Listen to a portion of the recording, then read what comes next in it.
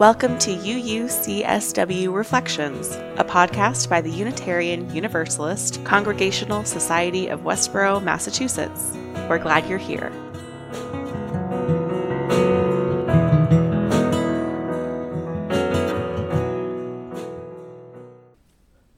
Welcome to UUCSW Reflections. I'm your host, Amanda Hall, here with Reverend Laurel Gray. This is the monthly episode of this podcast where we reflect on recent sermon themes and answer questions from the congregation. If you'd like to submit a question, please email it to podcasts@uucsw.org. Be sure to say which sermon your question is about, if applicable, and don't worry, we won't share the names or identifying information about question askers on this podcast. In this episode, we'll be discussing the sermons Journeying Together, Water Communion, and On This New Year, all of which can be found in this podcast feed. Laurel, hello. Welcome back. We're back at it. We are. Which is so nice. It's very nice. It's this is fall. our first. Like, I'm actually wearing a sweater today even. Oh, amazing. I wore a flannel shirt as a jacket for 2 minutes outside the other day before getting too hot. Well, so you tried. We're getting there. I did. Good effort. Yes. And this is our first episode back since your summer break. Of the new church year, which is exciting. I'll say I started the church year to get myself amped up and ready. I listened to our June podcast and was reminded of how much we giggle, but also have really good, deep theological conversations, and it was great. So, cool. If you missed the last one, it was good. How about we try to aim for at least one out of two with the giggling and insightful theology on this. Great. Just sort of warming back up into the groove. It's our vibe. Not put too much pressure on ourselves. Great. So here we are. Cool. I called it a summer break, which I realize is totally inaccurate. How was your summer intensive crash preparation for the next year? Right. Yeah. So as ministers, we often, because we, work on holidays typically is sort of part of our role in the world. So often we end up taking basically all of our time off in July when the church year really dies down.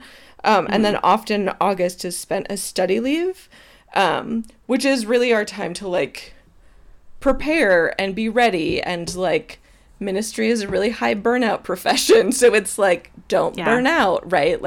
What do you need to do to feel ready for another year and to be grounded? So I spent my study leave worrying about COVID. Mm-hmm. That sounds restorative and rejuvenating. So great. It was really fun. Yeah, it was actually sort of humanizing because at our first UU minister group in August, everyone was like, "We're really tired." And this is weird. Normally we're really excited right now, and this is confusing. So that was helpful that I was not the only one in the state of we thought we would be doing in-person services right now, but also now there's this Delta thing and kids going back to school. What on earth do we do that's actually responsible? So there's only so many times you can get the rug pulled out from under you. Yeah, without just feeling tired. And so now I'm sort of okay, supposedly we're going to come down off this peak now or soon. That would be great. I'm not holding my breath just because I've done it too many times. Right. So it's made for a sort of strange entrance into the year, both because we, if you remember in June, that was before Delta when people didn't have to wear masks. It was this moment of freedom. But then come August, Delta was, running rampant all over the country. While we were trying to figure out how do you keep little kids safe at school. So it was just a very, very different entrance into the fall than what we imagined it would be in the at the end of the church year. So that was jarring. And it's really hard to be one of the people who has to say I know that we wanted to do this and I just don't think it's a good idea right now. I don't think it's safe right now, even though that's disappointing. So yeah, study leave was like a nail biter, if you will. So we are very similar in the like plans and schedulers and like all of that stuff. I love a good planner. How asking for a friend who's me, like how do you stay like how do you access a well of flexibility? Oh, when, like, that's a good term. Things just like over and over and over don't go according to plan. Well, so this was like my sermon about packing for camping. Yeah. That was probably directed at myself. After all of my like, but what about this plan? Like just like compulsively in my head thinking through like all the ways that things could work or not work and like what it would mean and the ethics of different things. And I will say, like, we had to take ethics classes in grad school, and none of them actually compare to the reality of ministering in a pandemic. Like, it's like one big ethics dilemma. Yeah, so I think, because I've been thinking about this too, especially as we come to the end of September, and the decision that the board made in August with the staff's input and recommendation was that we say that we would do September and October, the Sunday services would stay on Zoom because it would give us the time to like start the church year and have enough time to plan ahead, with the acknowledgement that like we don't actually know what's going to happen in September and October with COVID. And so now that we're at the end of September, which is when I start thinking about November planning, now there's the question of like, well, we need to make a call now about what to do for November, which then means Christmas soon, right? It's just sort of like wild. And so I've been feeling the sort of pressure of that. And what I've personally found is that it's sort of like those core things that I talked about, right? That like they're the things that don't change regardless of if you have to change course. And those are like, what are our core values, right? What are our fundamental commitments? And then how do we be creative inside of that place of like wholeness and groundedness and like honoring the disappointments? So I feel like it's like instead of getting attached to the plan, it's getting attached to like the core values that don't change, that are always the drivers of whatever the plan will be. Because then it feels a little bit less like everything's getting upheaved, right? Yeah. So it's firmer footing, if you will. That is good advice. I mean, I'm supposed like, to be a genuinely, minister, that's right? good advice. Yeah. I don't know. People give a lot of advice, but that was like very good advice. Know what matters most, people. Yeah. Well, and the values that you listed are according to my notes, which I take because I'm a planner and a note taker, which is I love that. Part of this whole thing. Amazing. All people are equally important stakeholders in our community, which includes centering the needs of children. Yep. Universalism, so grounding in hope and creativity and possibility rather than fear. Connection as core human need. Individual flourishing is tied to collective flourishing. And we pack what we can and share what we have. Those are great ideas. I know, it's almost if like... I may say so myself. It's almost like you came up with them yourself. Amazing. For your own sermon. Thank you, August Laurel, for being helpful. Yeah, so that was a productive time. Not off, but I did spend like a whole 8 hours one day trying to research finding exactly the perfect planner. So, you know, I'm also human. It's a rabbit hole. There's no perfect answer. Everyone on the podcast, stop listening. Laurel, where do you buy your planner from? I bought it from Papier, however you say that.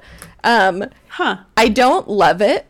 It's a daily planner. No, after all that research. I know. I tried something new and it was informative, and now I think I want something different. So yeah, this is why you never try anything new. Obviously, is the moral. I know. I'm such a creature of habit. I got the one that I could find on the whole internet that was most similar to the one I was already using last year. Oh. And it happened to be from Staples. So great. Yeah. Whatever works, right? Anyway, holding on to those things that are constant. And I know. In addition to those grounding beliefs, grounding things I know about myself are I like to organize things in this particular style of planner. Yeah. And amazing. that can stay the same. Amazing. In these changing times. We can always hold on to the constants. Indeed. Just buy enough for the rest of your life, right? Yeah. I'll just like get a subscription service of planners. Amazing. So another thing that there has been some like society level change around is attitudes towards the relevance of religious community in our lives, which you also mentioned. Yeah. And I think it's the like equivalency that was drawn as like people look at ministers like they're blacksmiths in colonial Williamsburg. Oh my gosh. It's so weird and so funny. Like how do you deal with it when people, because it feels kind of condescending, like, oh, that's cute. Oh, there's an immense amount of condescension. Like the number of people who've been like, oh, I'm ordained too, I got an internet thing to be a minister, is like, I went to Yale. Like, it's like when I want to pull the like Ivy League card and just be like, you have no idea what you're saying. Also, you wouldn't say that to a man. Go figure. That's probably true. Right? Yeah. I laughed so hard when I read that line in that book, and I was like, okay, great. This $20 of book cost was worth it for that one sentence. I feel so seen. Well, and so there are also like all these ongoing studies about like the nuns, the people who don't go to church and don't like ascribe to any religious community, because there was this massive decrease in like the sort of 50s to 60s to 70s where it's no longer societally expected that you must go to church. And so there's all this concern about like, are people leaving religion basically? And it's definitely true that the obligation has gone in that sort of societal pressure sense, at least in some contexts. But like these things are still really important, right? So it's actually interesting because like which one was it? It was in one of Brene Brown's books. She talks about collective catharsis and the importance of it, which you can especially see in things like sports games, right? Where people need this like, we're all having this collective experience together so that we remember that we're not alone in the joy and in the like tragedy of life. Which is why doing things like funerals are so important, or some kind of memorial service. That's not really about religion, that it's more about this like human need for collective experience together so that we remember that we're not alone. So all these like, is religion dying things, I've always felt a little bit of an eye roll at them. Are millennials killing the religion industry? Yeah, it's like, well, I mean, what qualifies as religion? And like, yeah, I don't know. Yeah, I don't know. I don't know what qualifies as a religion. I mean, if you study the sociology of religion, it's like anything can, right? Like Star Wars or Star Trek. Who knows? Star Wars could be religion too, maybe, right? But if you think about these like systems of meaning and like stories that we tell to make meaning and collective experience, that's pretty open-ended. And I think the question is, are religious communities actually meeting the moment? Like, are they lively? Are they staying alive in the sense of being connected to the world as it is? I mean, I'm sure there's a million studies on this. Yes. None of which I've read. But like, I read some like 10 years ago. Okay. Are people replacing what they used to get from religious community and getting those needs met in some other way? Or is it just that those needs are going unmet? That's a good question. An increased like sense of individualism and increased dependence on like things that you can buy to fill or to pseudo fill some of those I would be needs. concerned about the latter. I think I also don't want to discredit like different ways of forming connections. I mean, I clearly am someone who's very tapped into the world of religion, so this is my like area of expertise. But I'm sure there are like a whole host of other ways that you can find things that are meaningful. I think one of the things that is really important is having not only spaces of like there's a shared sort of value, because that can be very shallow. Because you think of all the like, I don't know, influencers who have tons of followings on social media, and there's sort of this value of whatever like beauty ideals or things that are like, okay, that's a thing that you're saying that you value, but is it truly adding meaning to your life? So I don't know. Yeah, like I'm Laurel wandering in a field and then being like, where are we? Listen, fields are relaxing. I know. Fine. I'm looking at one. I live next to a park. So I mean, part of it too is like people get different things out of religious communities. People have different needs that those communities meet or fail to meet or try to meet, and doesn't work for someone for whatever reason.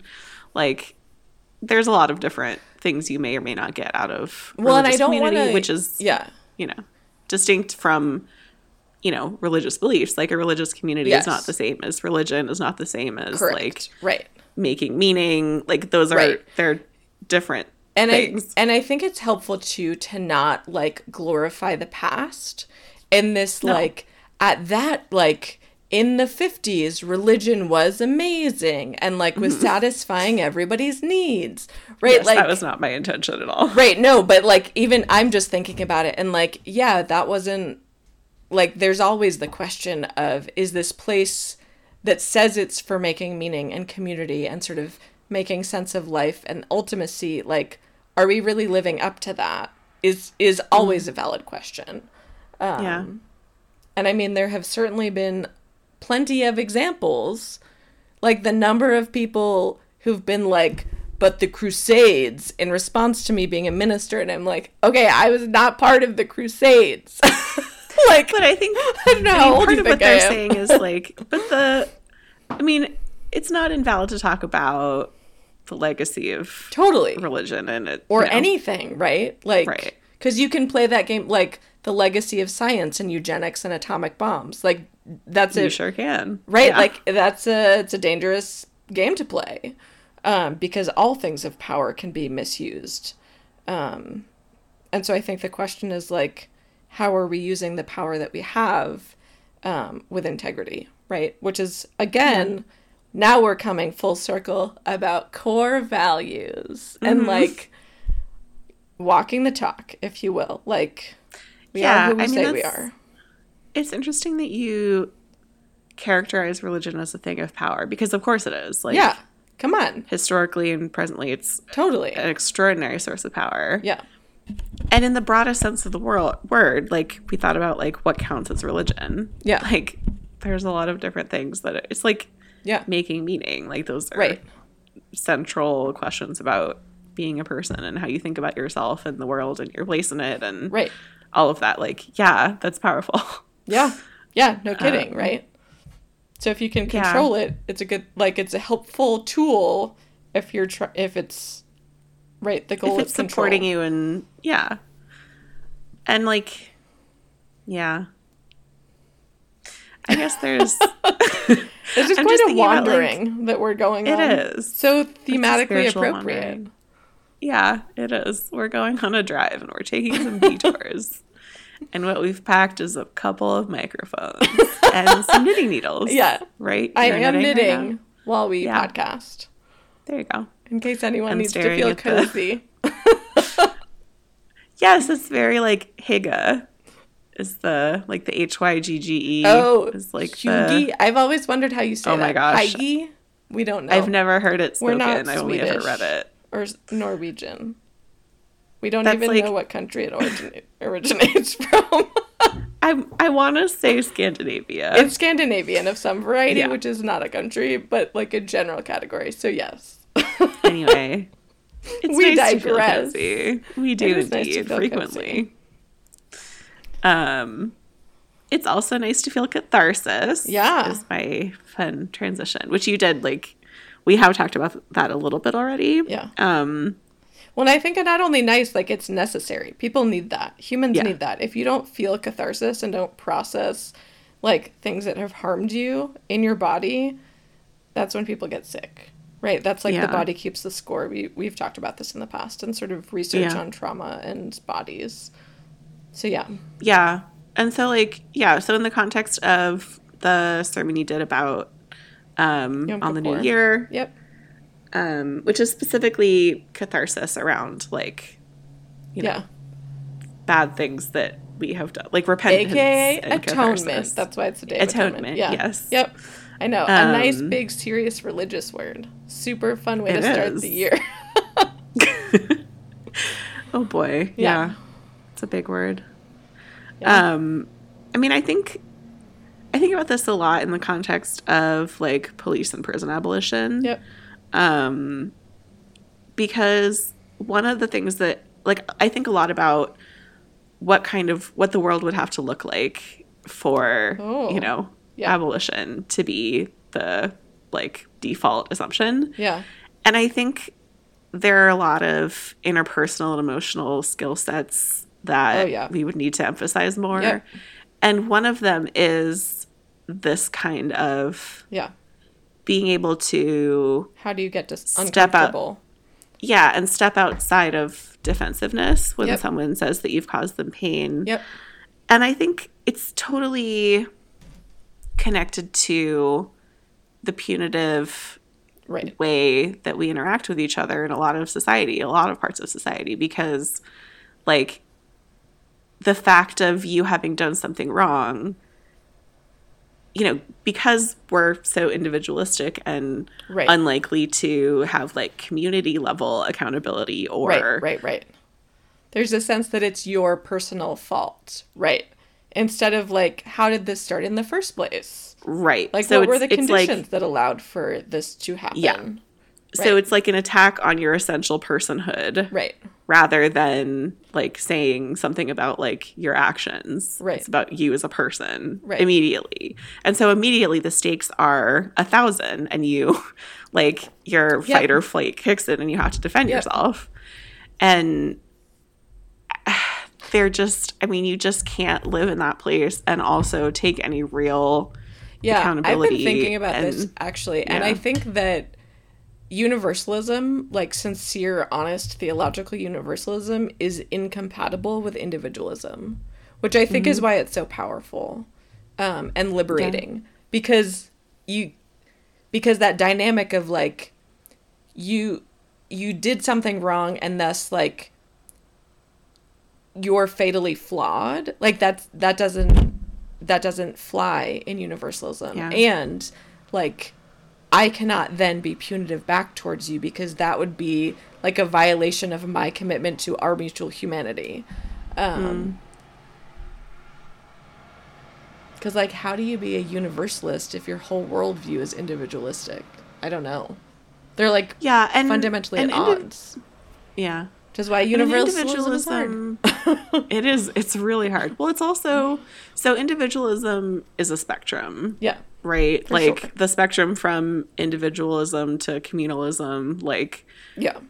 Yeah. we retain individualism up to the point where like I am a distinct human from you. Right. who has, Yeah, that's like not what I'm... personal boundaries. Right. And you know what I mean? Like Right. there's That's not what I'm talking about.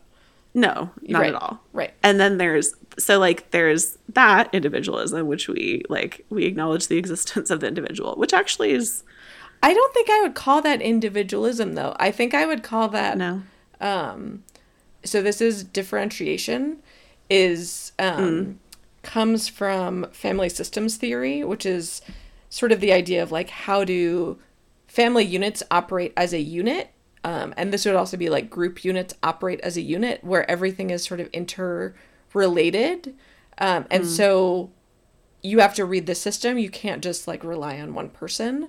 But so differentiation is the degree to which you, let me get this straight. It's the degree to which you stay in relationship with the community, and it's sort of that like outward focus, and retain yourself, your sense of yourself at the same time.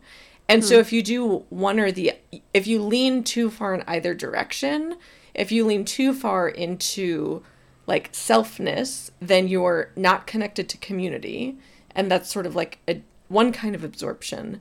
But if you lean too far into like our connectionness and you have no boundaries, it means there's not enough clarity between different individuals, which I think is different than saying like individualism to me is like FU society kind of, right? Like like the thing of sole importance is my individual self and my like lone freedom, and I self-determine, and like I'm not influenced by history. It's this like weird like bubble person idea. Yeah. It's a denial of interconnection. Exactly. Yes. That's a much better description than bubble person. No. I mean, bubble person makes sense though, because like, yeah, that's isolating from interconnection with others, and also from like your environment. Right. Like anything else around and you. so like everything that you accomplish in life, like you did purely alone and has nothing to do with, you know, gender, skin color, like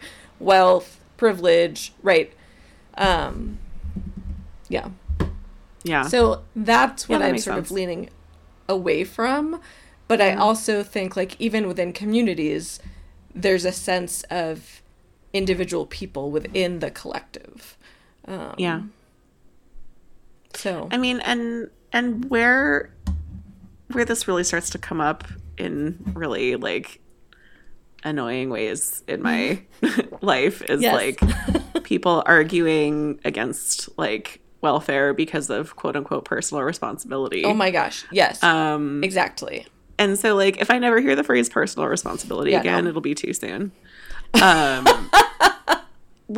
But like at the same time, I believe like being accountable for like the pain that we cause others and like the way that we move through the world is a skill that like I would like more practice with. Well, you know, like because the personal responsibility thing is like air quotes personal responsibility. What you're really saying is like I'm denying systemic influences, right? That's a cover word. It's sort of like when I in the sermon on Yom Kippur, like the idea that forgiveness like becomes this crowbar to be like, you have to forgive me, get over it, I didn't do anything. Like that's not forgiveness. In the same way that this is like being accountability is a good thing, but you can't use it as this like each sole individual person is accountable for the way that the world has worked on them. Like that doesn't make sense. Yeah. But that balance can be... It's hard. And it's hard to find, especially when talking about really severe harm that people do to each other, is when it gets the hardest. Yep. But, I mean, it's sort of hard anyway. I mean, you can lean... you know, into one or the other. And I think we've talked about this before, the idea that like even if you forgive someone, that does not mean you need to enter back into a relationship with them, right? No. That this is like no one is damned does not mean that someone who hurts you and then apologizes like automatically gets to be part of your life. Like they get full access to you. Like that's like, not no. Right. That's this like overly merging, like there are no boundaries. Nobody's a distinct person. Everyone is like, it feels like a weird, like love commune, but in a way that gets very creepy kind of thing to me. Mm-hmm. So yeah. I mean, there are different extents to which people live communally, and again like because our society is obsessed with money and about money, like I think of it as like financial like communalism. Like there are people in intentional communities who completely have merged their finances. Yeah. Like who have chosen to be in an intentional community together, and they share all their income and expenses. Right. Like it's all the same. Yep. And I've thought about like different intentional community is like the hip word for like commune for people who don't want to say commune. Which I feel like also historically is like, what would the term like kingdom or like I've been watching Game of Thrones because I finally got talked into it 10 years later. But I heard the ending was so bad. I have heard that too. I haven't gotten there yet. It's both very cringy, deeply cringy, and also weirdly fascinating. But anyways, like even thinking about that and this like lords of a certain region in a certain way, that is also a kind of sort of communal living, which obviously has very serious power structures involved. But it's still this sense of like, this is an area where all these people are like in some way sharing resources to sort of try to support each other. So like, it's not like this is a new idea, right? Like this is not, this did not get invented like in the 70s with the like VW bus. So I digress. No, I mean, part of the reason I am like interested in the concept is because like it just feels like it would be cool to live in the dorms again. Right? Do you know what I'm saying? Yeah. I just want to be able to like have my own personal space, but also like be walking distance from most of the things I need. Be like the default is that there's someone around who I know and like. It's rare for me to like be somewhere that I'm not within like 30 seconds of someone that I like talking to. Right. You know, like, I don't know. So I've just been thinking about how, like, for people who are not married, who don't have like a traditional nuclear family, like the options for like are limited, built-in community in your daily life, in like real, true, deep, like, community are not super common. So well, and I will say, so I remember, so I was a sociology anthropology major in college, and I remember one of the things that we learned about was different kinds of economies, and like gift economies versus like a capitalistic exchange economy. And one of the other things that we learned about was different kinds of kinship structures, and this idea that with like the sort of wealth and privilege factor, you can get more and more isolated because you can outsource all your needs. But in communities that have less and less economic resources, there's more and more reliance on each other.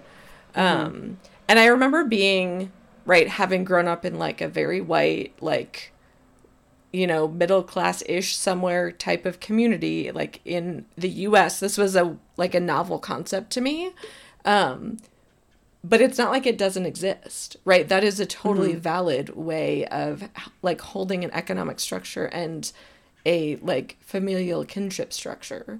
It's just been obscured by this, like, you have to have a one family home with 2 cars and like 1.5 dogs. So that half a dog is really it's called a cat, a horror show. You have to share with your neighbor. I mean, there's a lot of like, well, and I mean, there's a lot of framing of isolation as a luxury commodity. Like if you can have like a private jet, a private booth, right? Like, which is supposed to be good, but it also can be like deeply like unsettling. You know, you can live in a private, like, huge house far away from everyone. Like, you know, and it's sold as privacy, but it's really isolation. Like, Yep. You're not very private anywhere if you have a phone. Anyway, that's another story. Right. It's not the COVID vaccine, everybody. It's the cell phone with the microchip. The 5G. Yeah. No, that's another thing. Sorry. Yes, please get vaccinated. Yeah, like, if you're gonna, like, if you're not okay with, like, if you think there's a microchip in your like in the vaccination, then definitely get like a password manager or something for your phone. Misplaced and like concern. Start using like private chat, like Signal. Don't use like Messenger. Anyway, just, you know, data security tips from Amanda Hall. Tips. I mean, I need to know more about them anyway. Like, I mean, we all do. I know. I wish I knew. We're like very far afield. What are we talking about? Safety, catharsis, safety, and catharsis. Nice. Yeah. So another, like, I love the idea, like the Yom Kippur repentance thing.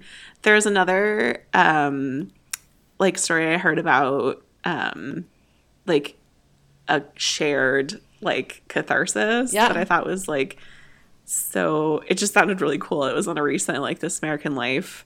I think the episode was called The End of the World as we know how it. Nice. Okay. Well, that could be good. The first act or whatever was about like climate change, which is a whole other thing. Yep. But then there's this like tradition in Santa Fe, New Mexico, where like it's kind of like a version of Burning Man, where they have like this massive, like 5-story tall, like marionette puppet. Amazing. And his name is Zozobra. Nice. And he's like the embodiment of like gloom. And so people put their glooms in him, which means like it's called your glooms. So you like write down something that you want to like let go of or whatever. Like one woman put like her old wedding dress from after she got divorced, she put her old wedding dress in Zozobra. Someone put like diagnosed illness, like the results from a test or something in Zozobra. You know what I mean? Like all this really heavy stuff that they want to let go of. And then like it's in this huge field, and then they set Zozobra on fire, and this massive puppet like goes up in flames, and it like from what it sounds like, it's very both cathartic and also like kind of like dark and like mob mentality. Like people are chanting to like burn him and like all of this stuff. So it's collective, right? Like it's not just because burning your wedding dress alone could be cathartic, but also like real weird and sad. Yeah, maybe liberating, but also like, you know, but doing it together is like everybody has these things. This big ceremony. Yeah. Like it's acknowledging like everyone has stuff they want to give. Yeah. I mean, I feel like I would feel like so much lighter after that. Yeah. You know? Freed. Like there's not a lot of opportunities for like real like community catharsis built into our society right now. I mean, it's like football games. And baseball games. It's like sports and movies. Yeah. Like, which are not things to make light of, and like that's not necessarily going to help if what you need to process is your health diagnosis or your failed marriage or whatever it is, right? Like maybe it'll help you with that. Right. Maybe. Which is honestly where like a lot of people end up going to religious communities when they don't know where else to turn. So which is valid, right? Like that is a valid assumption. Opportunity for that. Yeah. I don't know that I'm trying to think of instances of catharsis I've had in church. I guess I've had a couple.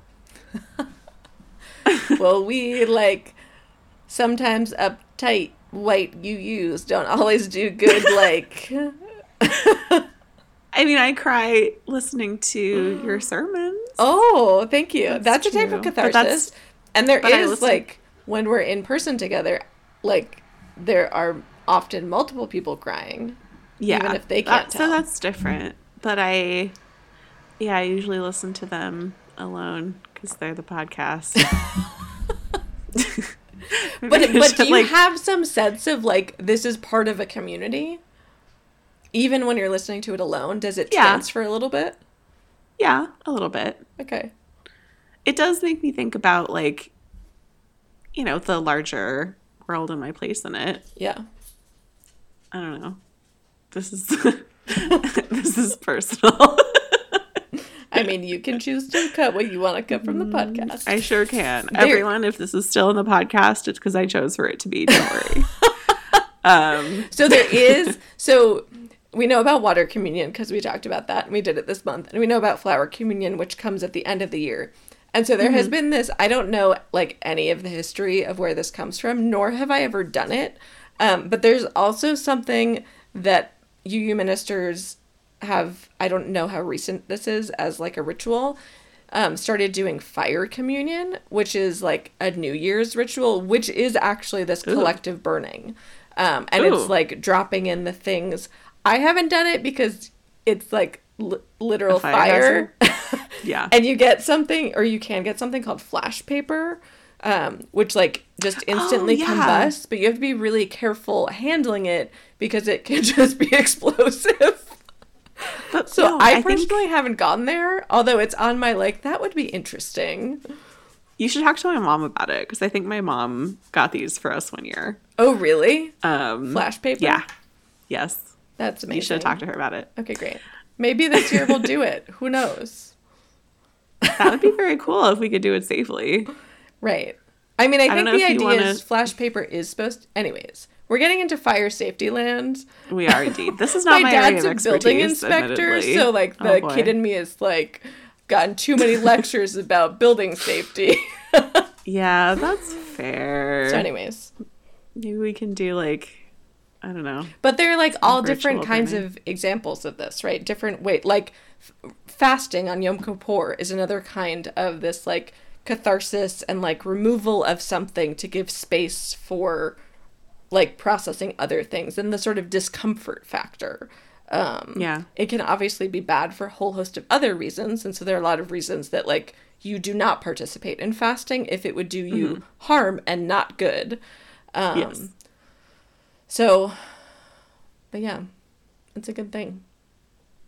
Yeah, I mean, I don't know. I sort of wish UUism had more ritual. I know, this is why I almost converted to Judaism. Because I grew up in a UU congregation and I was like, guys, are there no rules? Can we have some rules, please? Yeah. Oh, I refused to go to Sunday school as a kid because I thought the boys didn't take it seriously in my class, and so I thought it was stupid. Well, that sounds like the boys' fault, not yours. Maybe I would become a minister in life. You guys aren't taking this seriously enough, fellow 5-year-olds. Yeah, I mean, that is definitely being very earnest. It's one of my fatal flaws. Oh. I think, I've gotten significantly more earnest as I've gotten older, but it sounds like you sort of started there. You know, come full circle. There you go. Speaking of coming full circle. Yeah, where are we going on our journey? Well, it's been 45 minutes. Oh, yeah. So we should stop talking now is what you're telling me. We could go away. Mm-hmm. Any final parting words? Parting questions? Everyone get your flu shot. Oh, yeah, that's a good idea. Get a password manager. Password manager, update your passwords. Yeah, apparently this is a podcast about safety now. Data security. Buckle your seatbelt. Oh, if we're talking about safety, like know your neighbors. Yes, definitely know your neighbors. That is a good thing. Anyways. Well, I don't have anything else to talk about. Great. We've completed our journey. Make sure you know what your core values are and reset your password. Yes. My core value is that everyone should reset their password. And planners are great. And planners are great. Okay. On that note, Happy New Year. Okay. All right. Talk soon. We will talk again in a month. Okay. Bye. Bye. Thanks for listening. For more information about what's happening at UUCSW or for ways to get involved, visit us online at uucsw.org. All are welcome.